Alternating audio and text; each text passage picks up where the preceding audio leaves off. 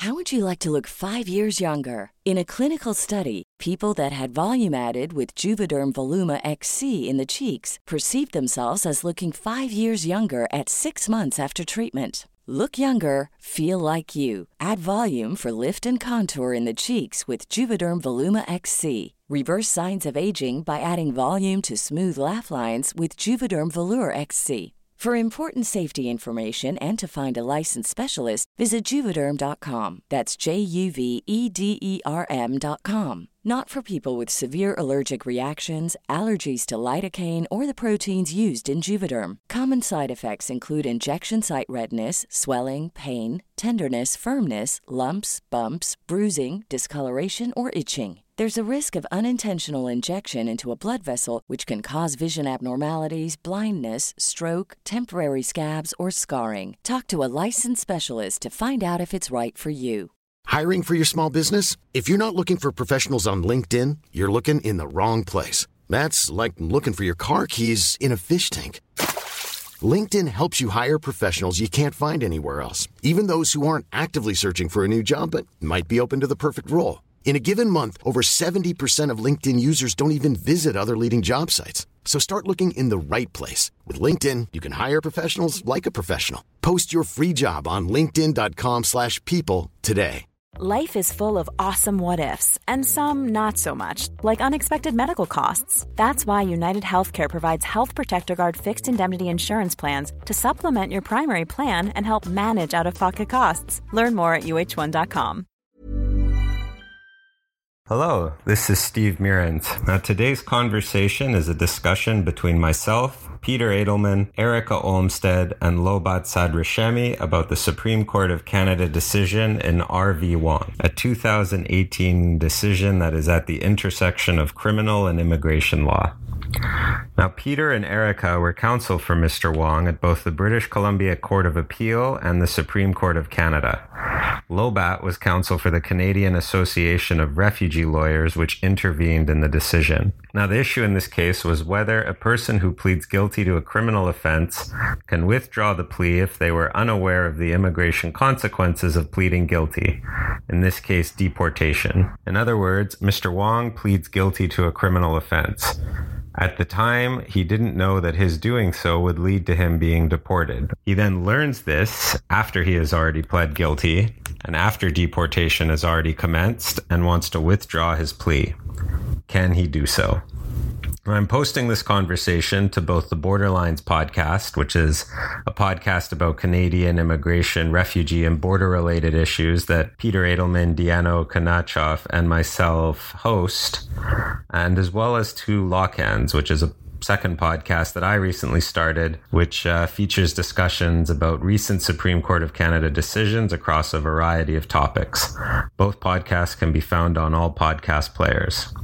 If you want to follow the people who are in this episode, Lobat's Twitter handle is at LobatLB, at LOBATLB. Erica and Peter, who work together, can be found on Twitter at Edelman Law, at EDELMANNLAW.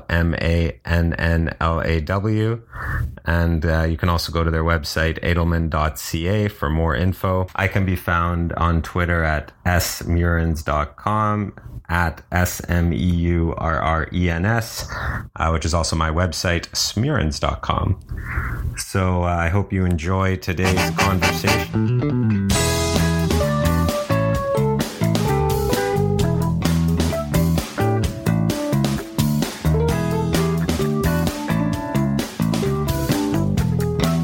So Mr. Wong was charged with trafficking a small amount of cocaine to an undercover police officer, and he pled guilty. And the sentence that he got was 9 months imprisonment. And he found out after he had pled guilty that he would be deported from Canada because of that, both the conviction itself, which is serious criminality, and because of the length of his sentence, he wouldn't have the opportunity to bring an appeal to the Immigration Appeal Division to try to keep his status. He's been in Canada for around 20 years. He's got a wife here, a Canadian-born child, and so this was really significant for him, and he wanted to appeal to withdraw his guilty plea. The state of the law in BC at the time was that you needed to present that you had some sort of viable defense in order to successfully withdraw a guilty plea. And so the first counsel who had conduct of his appeal put forward the idea that maybe there was some defense around entrapment, but it later seemed like that would be a difficult thing to argue. So we took over the appeal from another counsel. And then at the BC Court of Appeal, there was 3 judgments where each judge split on what they thought the state of the law was in terms of the test to withdraw a guilty plea. And so how does a guilty plea work? And I know you both do criminal law. So is it, well, just how does the process work? So a lawyer, is it kind of like how you see in the movies where people sit opposite a table and, you know, we'll offer you 5 years. What is it? How does the process work? Well, Crown normally will provide an initial sentencing position, and they'll say, if you plead guilty, we will offer or will consent to giving something like a 6-month jail sentence or a 9-month jail sentence. And so a person can decide based on what Crown is offering whether or not that's better than risking taking the matter to trial and then getting convicted and getting a more serious sentence. A guilty plea is often considered a mitigating factor, and so you're going to get a lower sentence if you plead guilty normally than if you take it to trial and lose. And plea resolution, there'll be a lot of plea resolution discussions with Crown in advance. And the resolution discussions can turn not just on the sentence itself, but can often turn on other issues. So, for example, in Mr. Wong's case, he might have agreed to plead guilty to simple possession as opposed to possession for the purpose of trafficking or trafficking.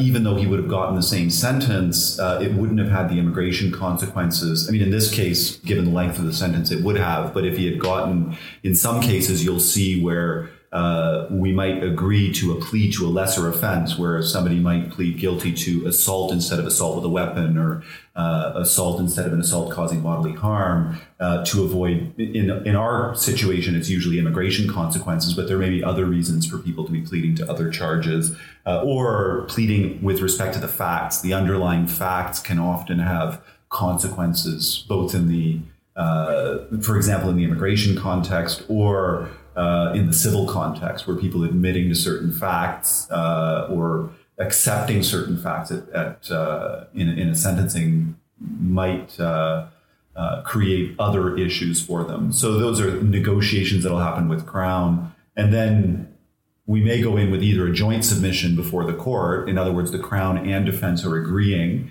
And generally, the courts will be deferential to positions that are agreed to by Crown and defense. In other cases, there might be an agreement to the plea, and then it will be left up to the court what the sentence should be. So both Crown and defense will go in with different positions on sentence, and then have what we would refer to as a contested sentencing.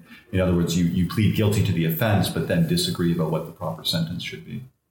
And in this case, what was the timeline like between him making the plea and then him realizing that it jeopardized his permanent residence status? I think it would have been around the time that CBSA sent him a letter telling him that they're going to write a report finding that he's inadmissible. And they usually will do that within a few months to a year of the conviction. Yeah. In this case, he was almost finished serving his prison sentence when he realized that there were immigration consequences. He got the letter, and I think he was in jail when he got the letter. That's the letter from CBSA saying they were going to commence deportation proceedings. Correct, that they were considering deportation. There's a notice letter that you receive as a permanent resident that says, we're thinking of proceeding. Tell us why we shouldn't. And he got that letter while he was in jail. Okay, and so it's at that stage of the appeal that you both are retained. And there was a brief consideration of entrapment by another lawyer, which you dropped. And so what was your argument that you made at the Supreme Court? Or at the Court of Appeal first? Well, we weren't actually retained at that point. Other counsel had filed an appeal at the BC Court of Appeal, and that counsel, for other reasons, couldn't proceed with the appeal. And we had actually picked it up just before the hearing in the BC Court of Appeal. So we hadn't prepared the factums in the BC Court of Appeal. And there was about, I think it was half a page that dealt with immigration consequences. And that ended up being what the case turned on in oral submissions.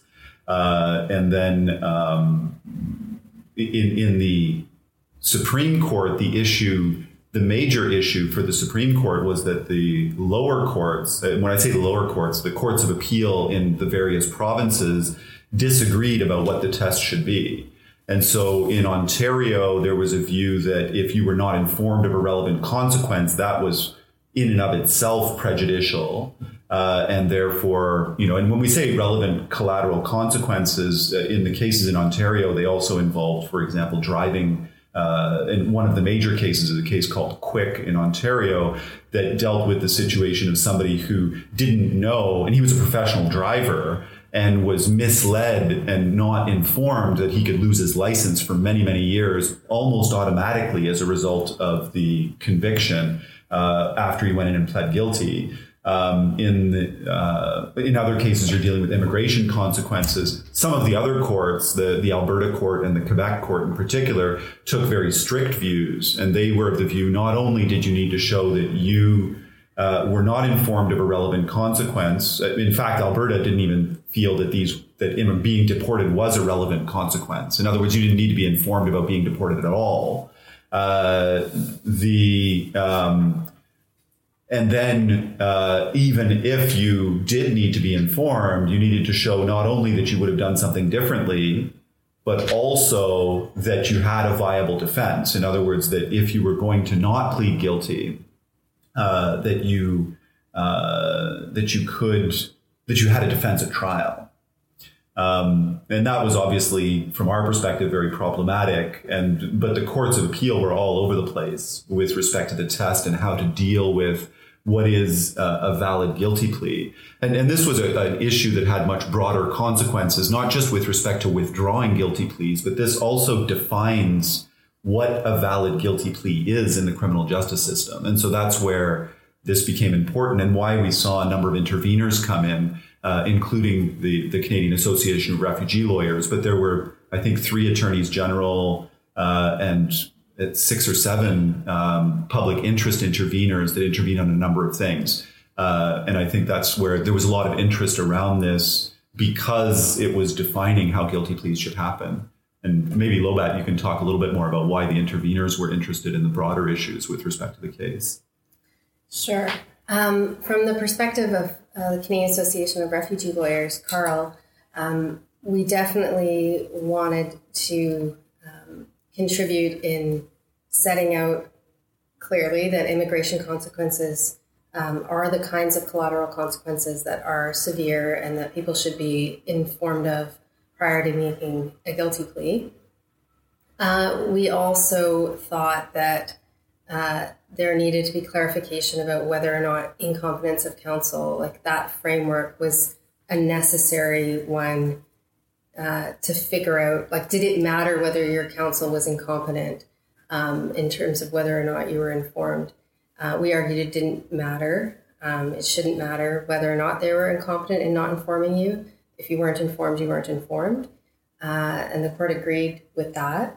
We also spent time in our factum and made the decision to spend our 5 minutes talking about the degree of awareness a person has to have of the immigration consequence. So in Mr. Wong's case, it wasn't an issue because, as Erica and Peter explained, he had no idea that he was going to face an immigration consequence at the time that he was faced with making a decision on his plea. But we know that there are lots of cases where a person has some sense that they may face immigration jeopardy, but they may not know the precise outcome.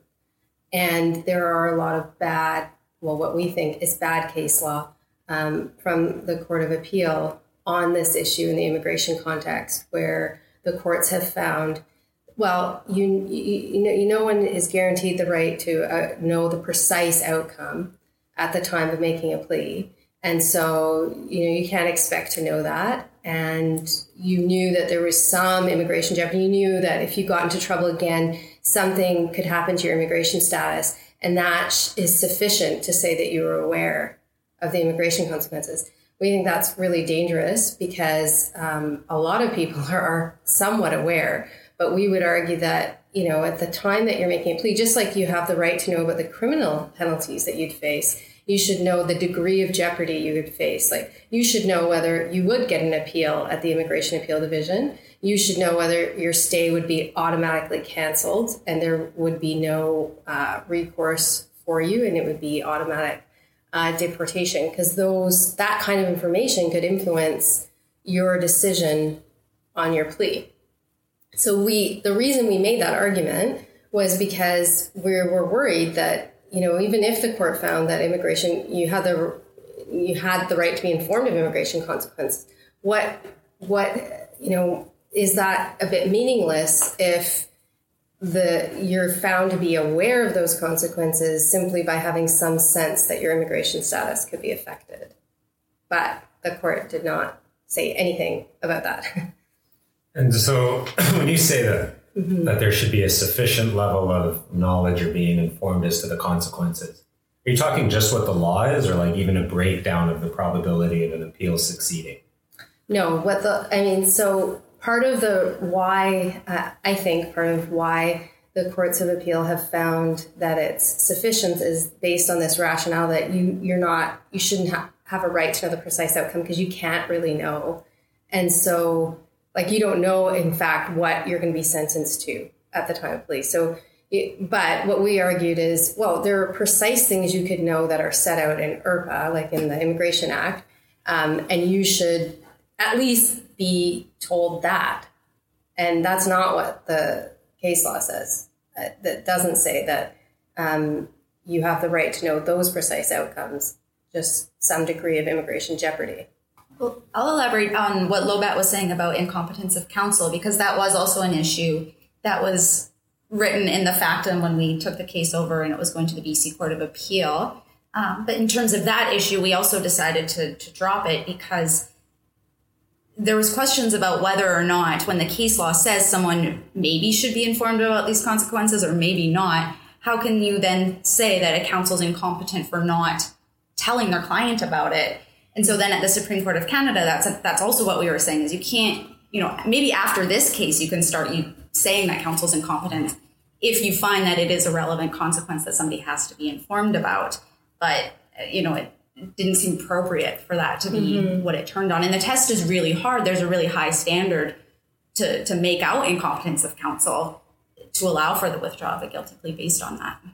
Yeah, and I mean, part of why we thought it was also important to argue about the degree of level of awareness, is because it impacts what information people have to know at the front end, right? So if it is for immigration consequences that you don't need to know that much about it, then is it going to be sufficient that somebody just tell them, well, this will likely affect your immigration status, and they don't need to know in what way? So we were hoping for something on that so that it would be clear what people had to be informed of.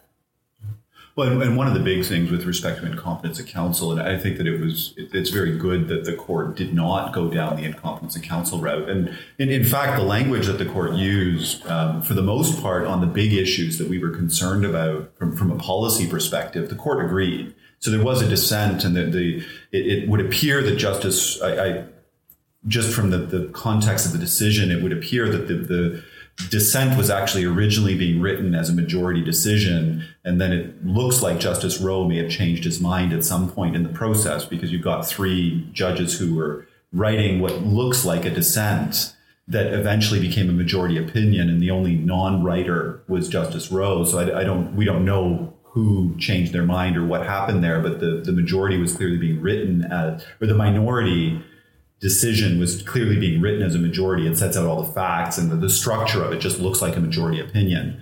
But in any event, the disagreement is on, and we'll talk a little bit about this objective versus subjective test later on. But on the big issues, it's very clear that they don't go down the incompetence of counsel route. And that's, from my perspective, very important with respect to self-represented accused. And we have a lot of people in the criminal justice system who are self-represented. And this, because it deals with the validity of a guilty plea. In other words, for a guilty plea to be valid, it needs to be informed. And judges and Crown also have a responsibility to ensure the validity of the pleas that take place in front of them, even if it's a self-represented accused. And that is the case. So a judge will explain to somebody, look, you are at risk of going to jail. You're at risk of this. You're at risk of that. Do you understand what pleading guilty means? Do you understand the consequences? Those types of things will generally happen with self-represented accused. And this now creates in my view, an onus on the court and the Crown to ensure that there's at least access to this information, whether it's through duty counsel or through other ways. And doing it through the incompetence of counsel framework created all kinds of complications that would have made it very difficult to withdraw pleas, as well as put self-represented accused in a very different situation.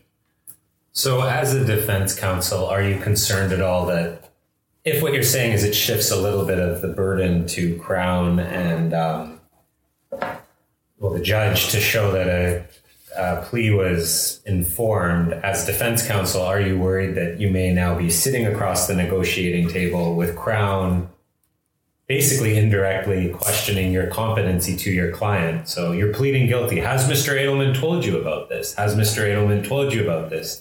Do you really think this is the best way to proceed? Or where do you see a line there being drawn? But I personally don't see a problem with, and in fact, you see this in plea agreements in the United States. If you've ever seen a plea agreement from the United States, and a lot of us deal with U.S. cases, but in federal court in the United States, you'll see these very detailed plea agreements where the person is informed and signs with respect to each right that they're giving up. Legal Aid Ontario has created a checklist for their duty counsel where they go through the list of consequences, where it's if you're going to plead guilty, pleading guilty in a criminal to a criminal offense is a big deal. It should be a big deal. It should be treated as a big deal. And for people to be informed and for the judge to take some time and go through that, I see that as a perfectly valid and to at least ask counsel to say, have you checked X, Y, and Z? Are you satisfied? And so if you want to speak on behalf of your client and say, well, look, we don't need to do this because I've already talked about all these things with my client. Well, if that's not true, that's clearly incompetence. If you've misled the court and you tell the court, we talked about immigration consequence when in fact you haven't at all, that obviously would invalidate the plea. But in other cases, I don't see a problem. In fact, I see it as a very positive thing to see judges being more engaged in terms of making sure that people understand what it is that they're doing. I don't know if you guys have... I know you disagree strongly, right? And what? No.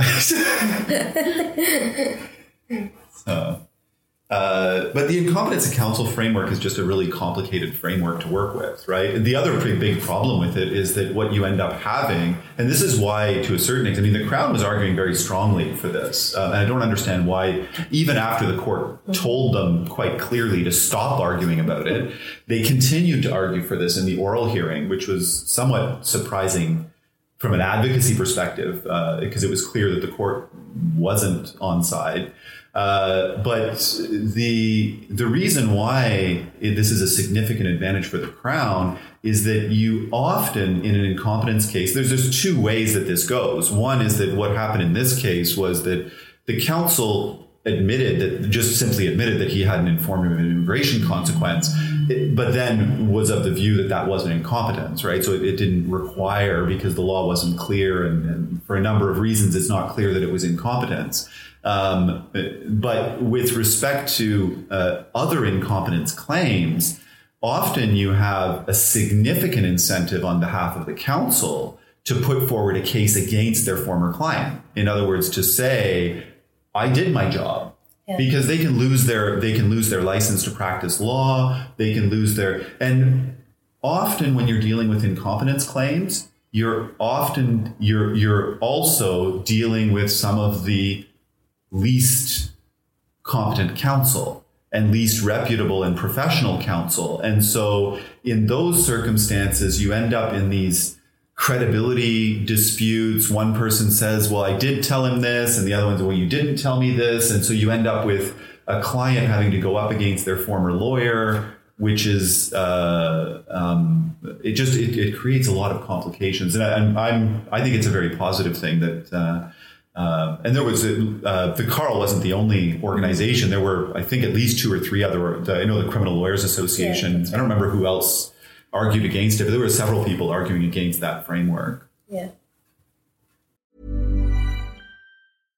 How would you like to look 5 years younger? In a clinical study, people that had volume added with Juvederm Voluma XC in the cheeks perceived themselves as looking 5 years younger at 6 months after treatment. Look younger, feel like you. Add volume for lift and contour in the cheeks with Juvederm Voluma XC. Reverse signs of aging by adding volume to smooth laugh lines with Juvederm Volure XC. For important safety information and to find a licensed specialist, visit Juvederm.com. That's JUVEDERM.com. Not for people with severe allergic reactions, allergies to lidocaine, or the proteins used in Juvederm. Common side effects include injection site redness, swelling, pain, tenderness, firmness, lumps, bumps, bruising, discoloration, or itching. There's a risk of unintentional injection into a blood vessel, which can cause vision abnormalities, blindness, stroke, temporary scabs, or scarring. Talk to a licensed specialist to find out if it's right for you. Spring is my favorite time to start a new workout routine. With the weather warming up, it feels easier to get into the rhythm of things. Whether you have 20 minutes or an hour for a Pilates class or outdoor guided walk, Peloton has everything you need to help you get going. Get a head start on summer with Peloton at onepeloton.com. So what did the majority say? Like, what was the majority ruling in this case? That you have to look subjectively at what the person would have done. Would they have entered a different plea or a plea on different conditions, or would they not have pled guilty? And then you look at that also with a bit of an objective lens of what, is what they're saying reasonable. Yeah. And so I guess as part of your answer, then they also ruled that knowing immigration consequences is a requirement to an informed plea. Yes, they did. And I mean, a significant thing that we were also asking for that we thought that was really great in the decision was the idea of that plea resolution negotiation being something that is part of that prejudice. Because before, all the cases just talked about, would you have pled guilty or not? And that was the big difference. Whereas what Peter was talking about earlier was the fact that you could have pled to a lesser included offense, or you could have pled or tried to negotiate a lower sentence knowing that the significant collateral consequence was going to happen. And so the court ruled that, it's there's this subjective test to determine whether someone would have pled guilty. What does that look like? Good question. So you have to put it in an affidavit, which is why the appeal was ultimately dismissed for us, because we didn't know what the law was at the time, and we didn't craft an affidavit for Mr. Wong saying that he wouldn't have pled guilty or he would have pled guilty on different conditions. So the appeal was technically dismissed for us on that basis. And I mean, what we see going forward is that you're probably going to have these pro forma affidavits for people in the situation that they file with the BC Court of Appeal that essentially says, I would have done X, Y, or Z differently because I didn't know I was going to be deported. And that's significant to me. I didn't want to be deported and separated from my wife and child. So I've mentioned now that the appeal was actually dismissed, which makes it look a little bit like we lost. But I think the court was informed by the fact that at the Supreme Court level, Crown came in and said that they agreed that lowering Mr. Wong's sentence would be appropriate. And so it's that 6 month less a day sentence that allows him to keep his right of appeal, which means you have this whole humanitarian and compassionate circumstances of his case considered by the Immigration Appeal Division. And so I think in the back of its mind, the court recognized that we could resolve the consequence to Mr. Wong by way of the sentence appeal, which is set for next month. And in fact, when you look at the decision on the face of it, it looks like you have a lengthy dissent. But on the big points, the court actually agrees. And I think in paragraph 9, if you read paragraph 9 of the decision, the majority agrees on the big issues. So like one is that you can withdraw. A guilty plea is not valid if you were not informed of legally relevant collateral consequences at the time of the plea. That's huge. That alone overturned lines of jurisprudence in at least one or two of the provincial courts. And the second thing that they say is that they also agree that a legally relevant collateral consequence will typically be state imposed, flow from conviction or sentence, and impact serious interests of the accused. That clearly covers deportation, but also a number of other collateral consequences. And we talked about this with respect to driving offenses, but there may be other situations where somebody faces these types of consequences.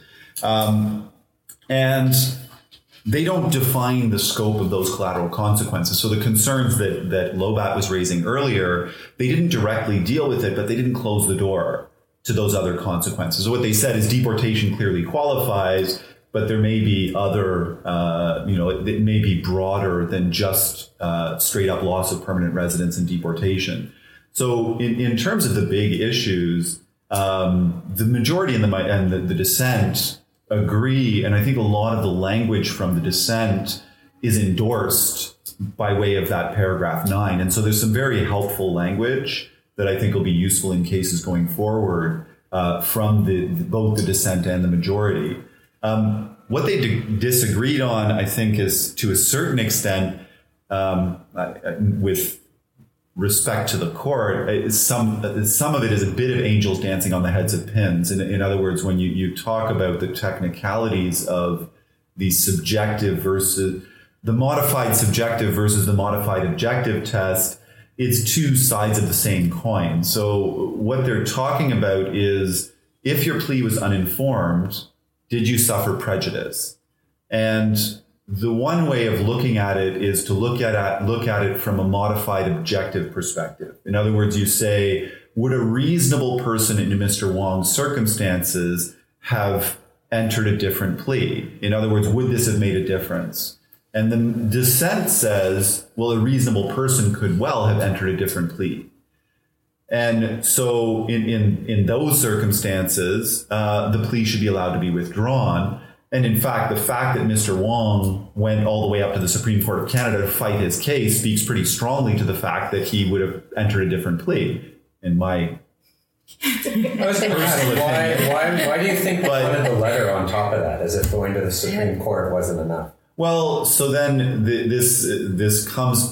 So the issue is this, right? Is that really what the difference that it makes is that if he had filed an affidavit that said I would have done something differently, and what the majority is saying is that you have to first express a subjective intent that you would have, which is odd to me. Is that it's speculative in and of itself. In other words, it's by definition speculative. You are asked to swear in an affidavit to speculate about what you would have done.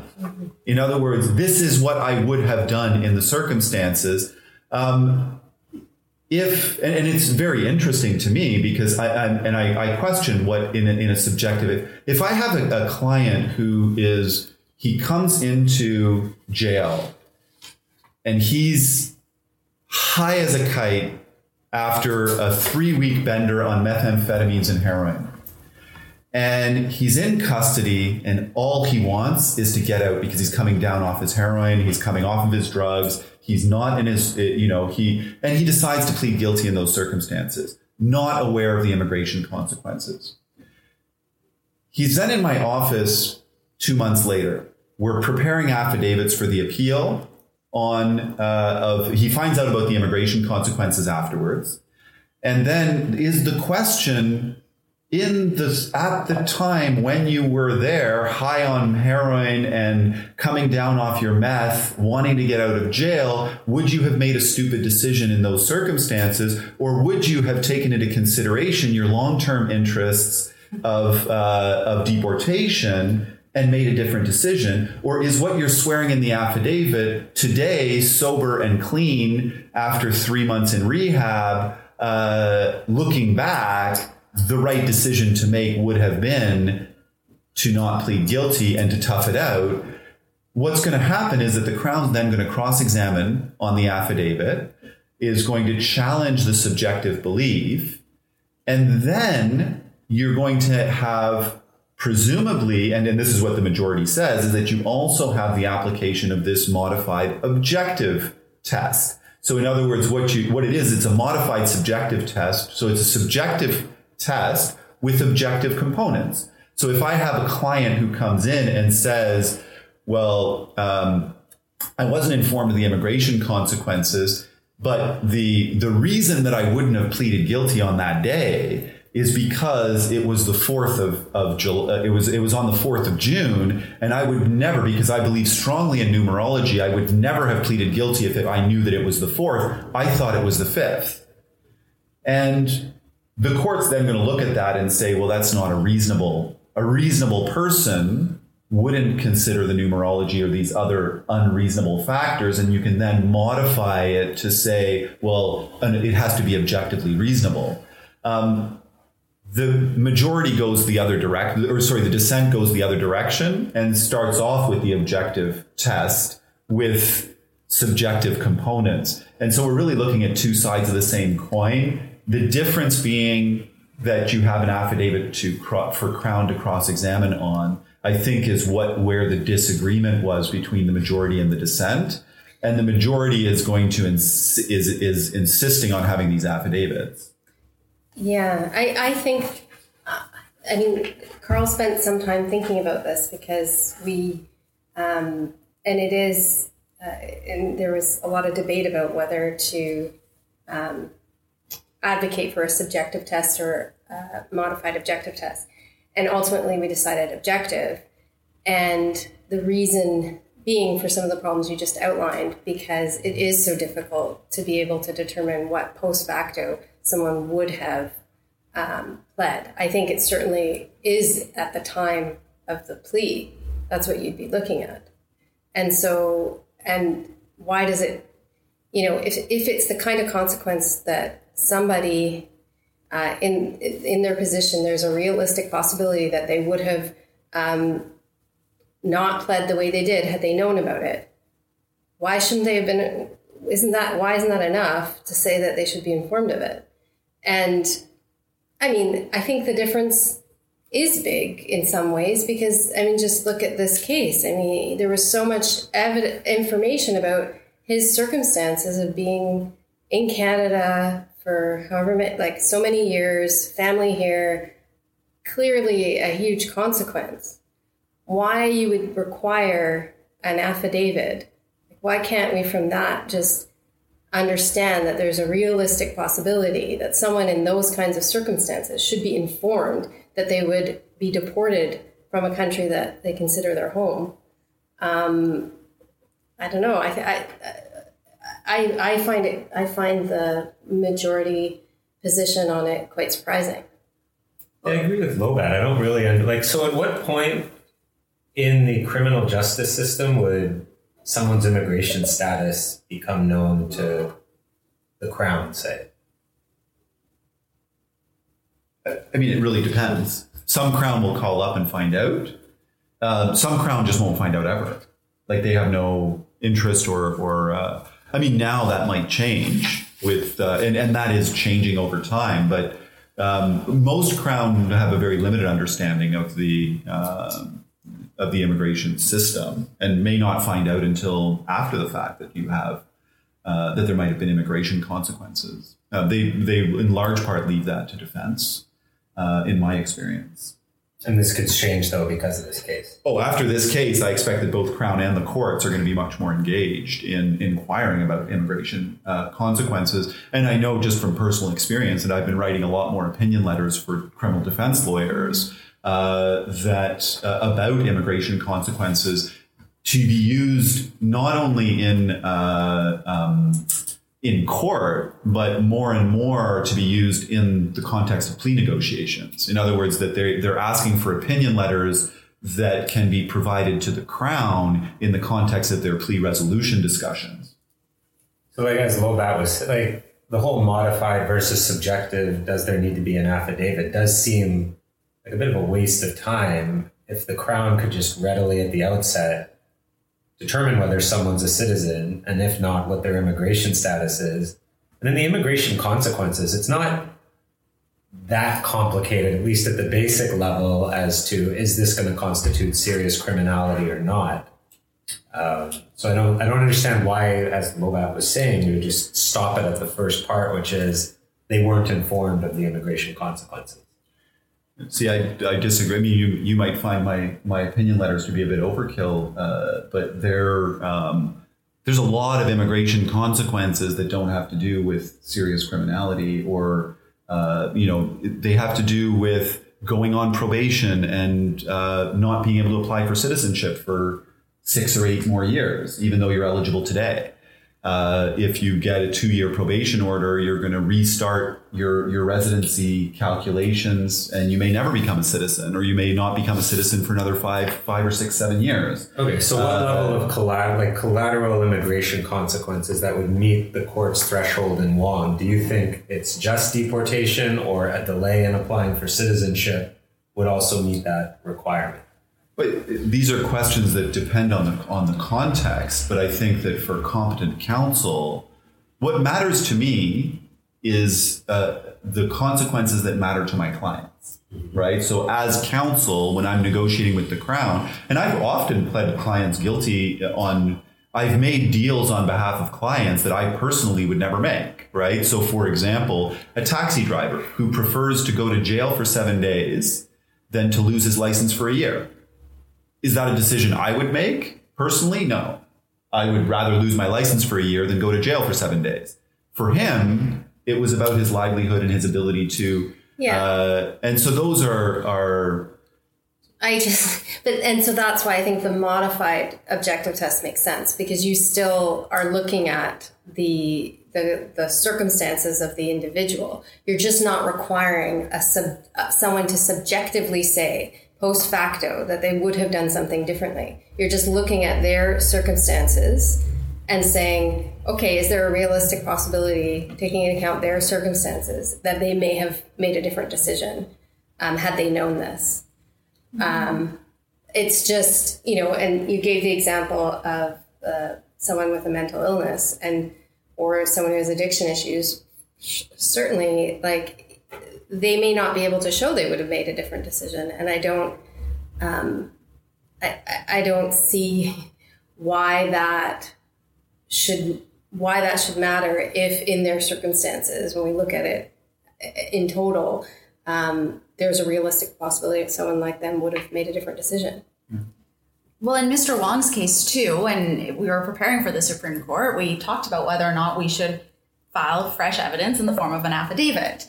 But the BC Court of Appeal decision, when they talked about someone needing to put that, said that they need to put something showing that they wouldn't have pled guilty. But our argument was that we don't know if he would have pled guilty or not. Maybe if he could have negotiated something better, he wouldn't have. So setting aside the idea of trying to submit fresh evidence that the court might not have even accepted at that level, we just weren't prepared to put in an affidavit what we didn't know to be true. And then they did expand the test. And so what we had in the affidavit wouldn't Yeah. In retrospect, having known the test that was set out by the Supreme Court in this case, we could have sworn an affidavit that would have met this criteria in Mr. Wong's case, which is an odd situation to say that had we known what the test would have been, that affidavit could have been sworn. In other words, an affidavit easily could have been crafted in Mr. Wong's case. it's a bit of an odd situation. I think they acknowledge that in the decision, that it's an odd situation. Like they say, we know this test didn't exist at the time. Is there anything that would have prevented them from saying, we'll send it back and see if they produce this affidavit? I mean, they could have sent it back. I mean, in this case, in practical terms, I think that in large part, it turned on the admission or the concession by the Crown that the sentence appeal should be allowed. And there's clear commentary in the Supreme Court case that the sentence appeal should be allowed. Hopefully that leads to the sentence appeal being allowed and Mr. Wong getting his appeal rights at the Immigration Appeal Division, which in the end is likely a very good result for Mr. Wong. So that's given his chances at trial based on the overall evidence, this may not be a bad result for him. And in fact, is a good result in terms of made the trip to Ottawa worthwhile from his perspective, is that now he's coming away with what appears to be a conceded sentence appeal. Obviously, that'll be up to the BC Court of Appeal to ultimately allow that sentence appeal. But we're given the language and the concession by the Crown, we're quite hopeful that that will be the case. Okay, and I think just maybe as a last question, going back to this issue of informed consent, are there any immigration consequences that you don't think would justify a plea bargain being set aside? One interesting question that's come up in some cases recently, and I don't know the answer to this, though, is about the ability of people to travel to the United States. So clients do ask me about that, and I don't practice in the U.S., so I let them know that there may well be consequences and they should seek out a U.S. lawyer's legal opinion. But it's a good question about, there's such a range of consequences as to what, and we talked about this lots when we were preparing, is what is too much, because obviously. But and in some cases, it's very fact specific, right? Because, when you talk about being able to go to the United States, for me, I don't remember the last time I went to I go to the United States, maybe once or twice a year, versus my clients who are professional truck drivers, and they need to be able to go down the I-5 corridor every week, or they lose their jobs. Those are very different consequences for what would be the same set of circumstances.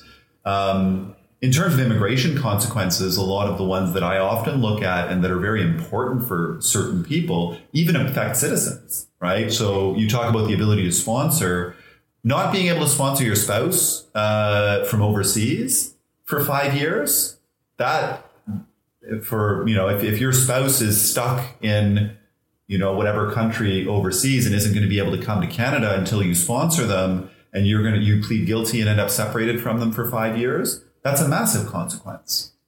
Yeah, and I think that's one where, the kind of toolkits where they're just, the first question is, are you a citizen or not? And if you are, then we don't really care about the immigration consequences. That's a problem, because there are consequences for citizens. Yeah. And maybe the idea there is that as counsel, it's hopeful that you can advise your client on whatever is important to them and find out what's important to them and seek further information if you don't know, as distinct from what might eventually allow for the withdrawal of a guilty plea later. Like someone's professional interest, for example, like if you're a lawyer or a doctor, or going to school, or you want to be, that's your client. You should ask your client what's important to them and hopefully help try to find the information for them. Well, and as competent criminal counsel, we often learn about these consequences because we hear about them, right? And you need to keep, for me, I often ask my clients about their future plans, professional plans. Do they want to become doctors? Do they want to become, do they have, is driving might be an issue. So as soon as you're dealing with driving offenses, you need to send them to somebody who understands how ICBC or the insurance companies work. You need to send them to somebody who understands these things, even if you don't know them yourself. And it depends on the types of offenses that you're dealing with that can have very significant consequences. Like sexual offenses, if you ever want to be able to volunteer or to work as a teacher or with kids in any capacity, or if you want to work in senior centers, or if you want to work in medicine, or like the consequences of a sexual offense conviction can be devastating. And so those are things that people need to understand, even if they're not direct consequences or state imposed consequences. How far Wong is going to get applied in those circumstances is an interesting question. And I think the court left that open. What they clearly said is that when you're dealing with direct state imposed consequences, those definitely need to be, and deportation clearly falls into that. One other thing that I thought was a possible positive coming out of the case is that now there's, again, so we had Pham and Tran and now Wong all making clear that immigration consequences are serious ones, and that permanent residents who've lived in Canada for a long time facing deportation, it's serious when we deport them. And the hope would be that kind of context will soon hopefully inform how the courts deal with what, that it's not simply, oh, you're an alien and so we have the right to, if you breach a condition of your stay in Canada, too bad, no distinction between foreign national and permanent resident, which is how a lot of the case law in immigration is structured. So that's another hope from this kind of case. Last thoughts? No, thanks for having us. Thank you. Well, thanks, and we've got and thanks to Lobat for being our first return our first return guest, who now has learned to love podcasts. And and we'll have to have you back to talk about the. I expect that you might have some views about the Safe Third Country Agreement and the developments in the United States. So I do. Maybe we'll have to we'll have to have you back another time to talk about those things. Thank you.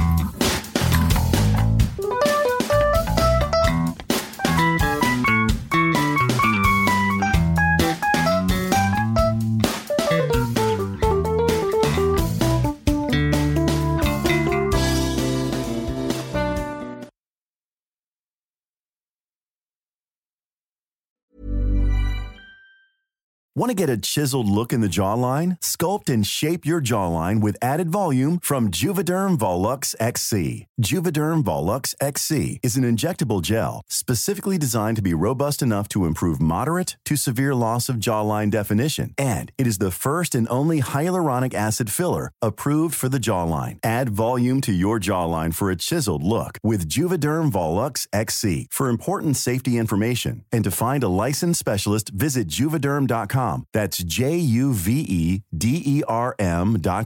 Not for people with severe allergic reactions, allergies to lidocaine, or the proteins used in Juvederm. Common side effects include injection site redness, swelling, pain, tenderness, firmness, lumps, bumps, bruising, discoloration, or itching. There's a risk of unintentional injection into a blood vessel, which can cause vision abnormalities, blindness, stroke, temporary scabs, or scarring. Talk to a licensed specialist to find out if it's right for you. Visit Juvederm.com. That's Juvederm.com. Hey, folks, I'm Mark Maron from the WTF Podcast, and this episode is brought to you by Kleenex Ultra Soft Tissues, your ally to help tackle your allergy symptoms this season. I love the change of seasons, but nobody loves pollen and all those other things floating in the air that make you sneeze during this nice weather. Kleenex Ultra Soft Tissues are hypoallergenic and allergist approved, so fight back against watery eyes and runny noses without worrying about irritating your skin. For this allergy season, grab Kleenex and face allergies head on.